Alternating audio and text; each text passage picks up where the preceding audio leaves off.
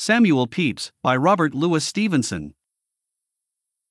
In 2 books, a fresh light has recently been thrown on the character and position of Samuel Pepys. Mr. Manners Bright has given us a new transcription of the diary, increasing it in bulk by near a third, correcting many errors, and completing our knowledge of the man in some curious and important points. We can only regret that he has taken liberties with the author and the public. It is no part of the duties of the editor of an established classic to decide what may or may not be tedious to the reader. The book is either an historical document or not, and in condemning Lord Braybrooke, Mr. Bright condemns himself. As for the time-honored phrase, unfit for publication, without being cynical, we may regard it as the sign of a precaution more or less commercial, and we may think, without being sordid, that when we purchase 6 huge and distressingly expensive volumes, we are entitled to be treated rather more like scholars and rather less like children.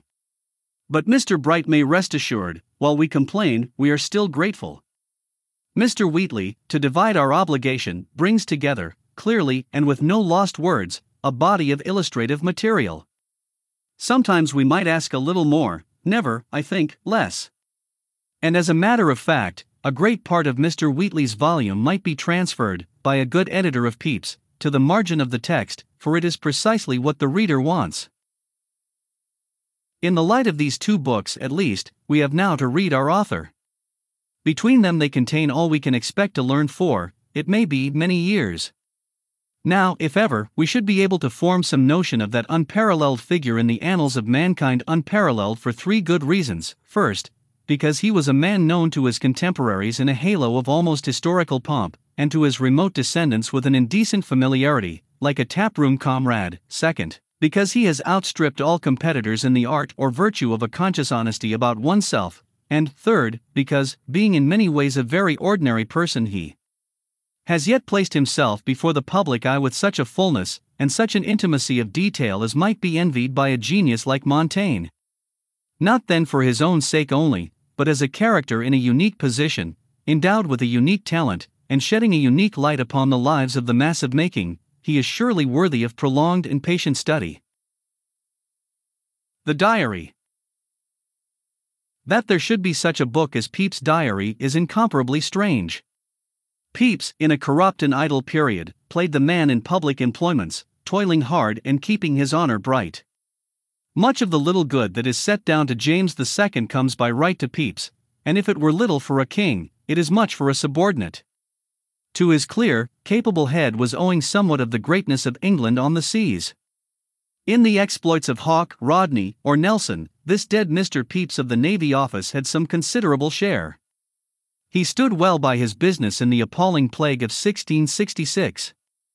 He was loved and respected by some of the best and wisest men in England. He was president of the Royal Society, and when he came to die, people said of his conduct in that solemn hour, thinking it needless to say more, that it was answerable to the greatness of his life.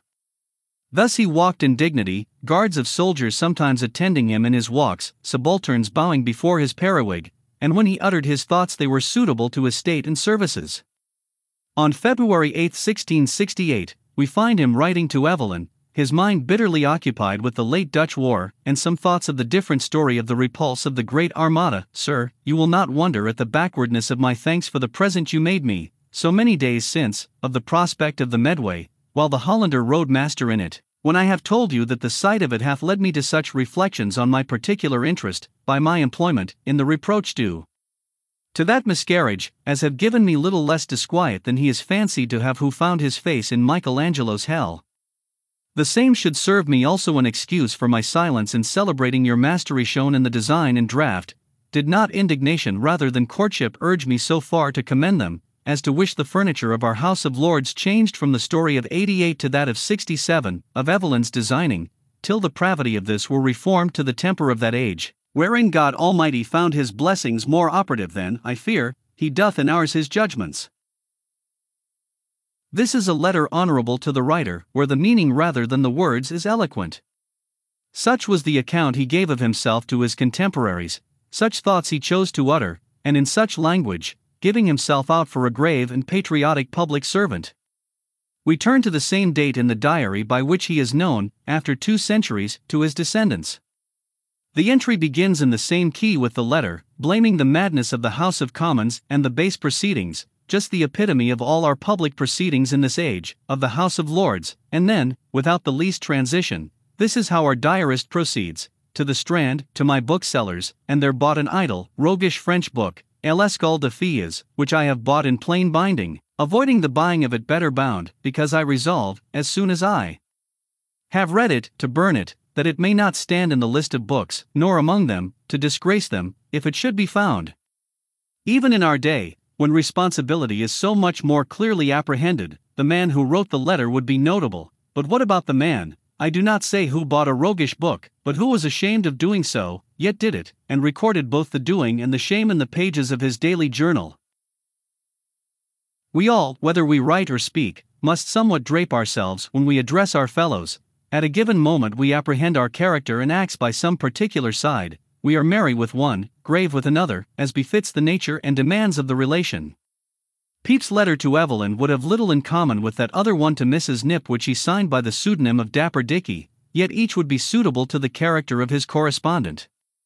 There is no untruth in this, for man, being a protean animal, swiftly shares and changes with his company and surroundings, and these changes are the better part of his education in the world. To strike a posture once for all, and to march through life like a drum major, is to be highly disagreeable to others and a fool for oneself into the bargain. To Evelyn and to Nip we understand the double facing, but to whom was he posing in the diary, and what, in the name of astonishment, was the nature of the pose? Had he suppressed all mention of the book, or had he bought it, gloried in the act, and cheerfully recorded his glorification? In either case we should have made him out. But no, he is full of precautions to conceal the disgrace of the purchase, and yet speeds to chronicle the whole affair in pen and ink. It is a sort of anomaly in human action, which we can exactly parallel from another part of the diary. Mrs. Pepys had written a paper of her two just complaints against her husband, and written it in plain and very pungent English. Pepys, in an agony lest the world should come to see it, brutally seizes and destroys the telltale document, and then you disbelieve your eyes down goes the whole story with unsparing truth, and in the cruelest detail. It seems he has no design but to appear respectable, and here he keeps a private book to prove he was not. You are at first faintly reminded of some of the vagaries of the morbid religious diarist, but at a moment's thought the resemblance disappears. The design of Pepys is not at all to edify. It is not from repentance that he chronicles his peccadillos, for he tells us when he does repent, and, to be just to him, there often follows some improvement. Again, the sins of the religious diarist are of a very formal pattern, and are told with an elaborate whine. But in Pepys you come upon good, substantive misdemeanors, beams in his eye of which he alone remains unconscious, healthy outbreaks of the animal nature, and laughable subterfuges to himself that always command belief and often engage the sympathies. Pepys was a young man for his age, came slowly to himself in the world, sowed his wild oats late, took late to industry, and preserved till nearly 40 the headlong gusto of a boy.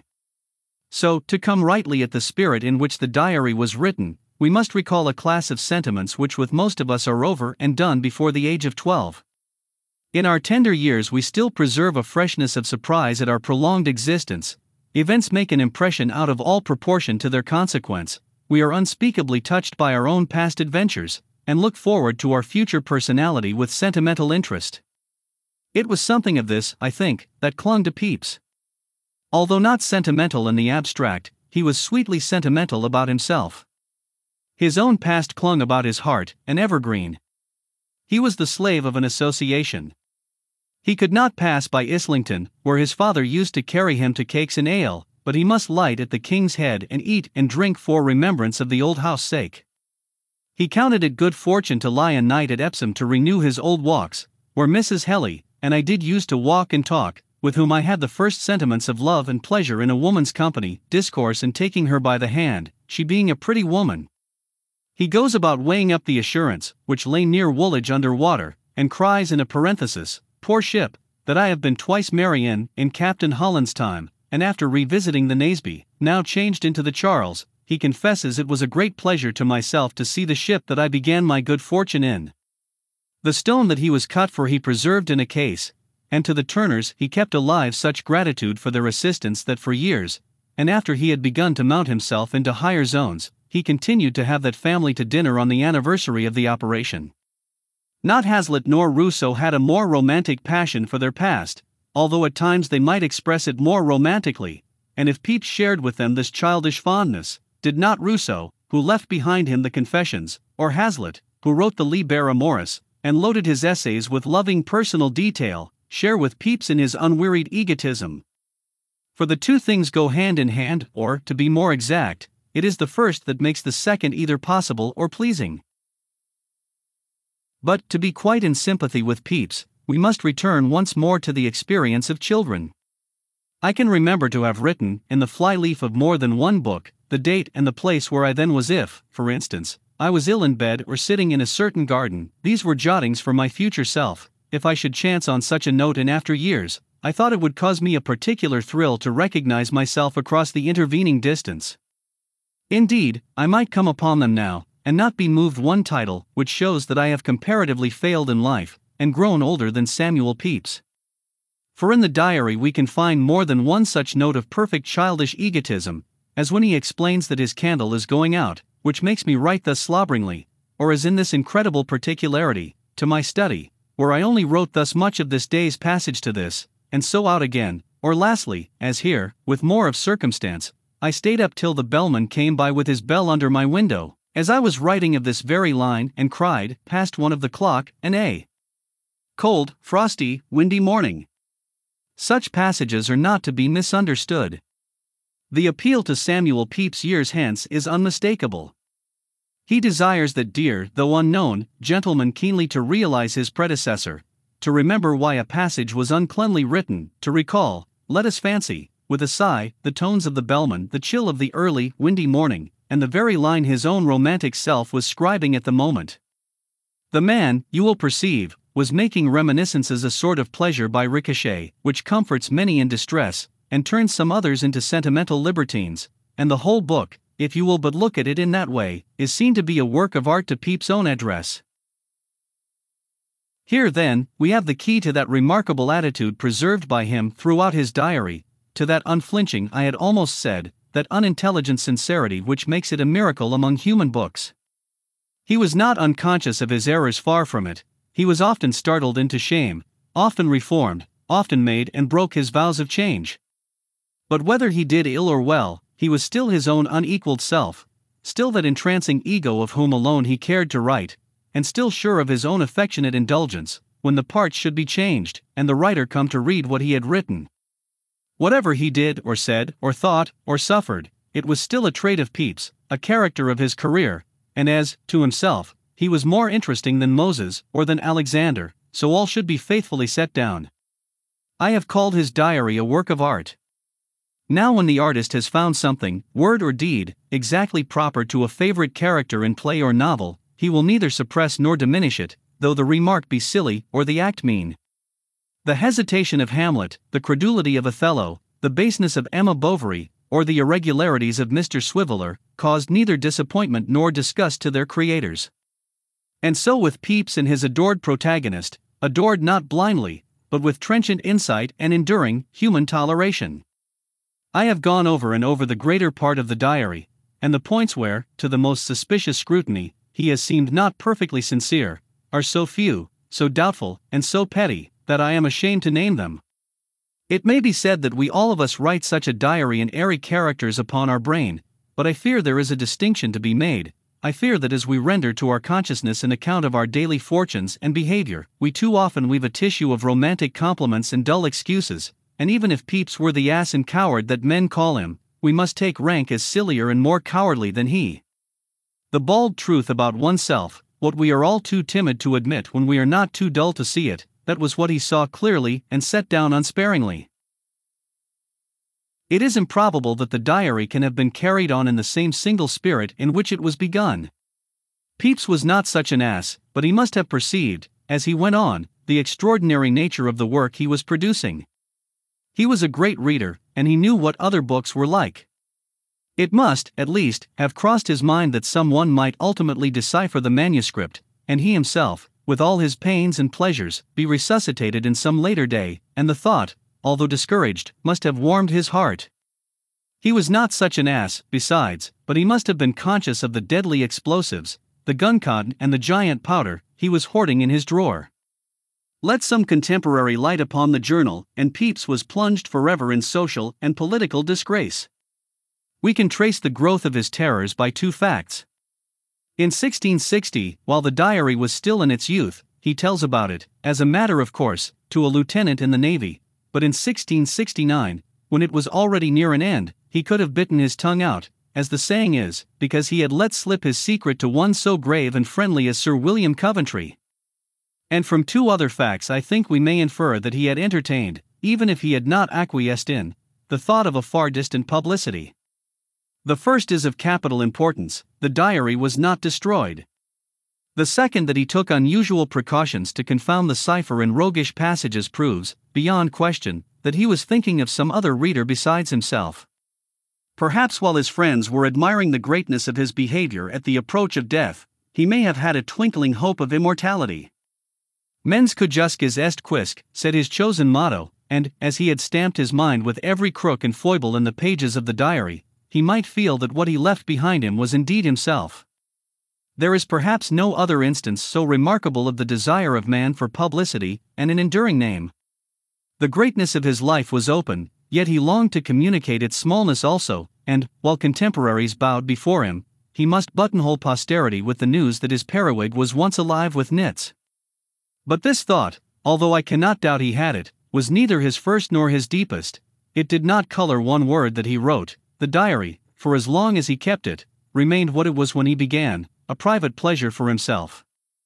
It was his bosom secret, it added a zest to all his pleasures, he lived in and for it, and might well write these solemn words, when he closed that confidant forever: and so I betake myself to that course which is almost as much as to see myself go into the grave, for which, and all the discomforts that will accompany my being blind, the good God prepare me.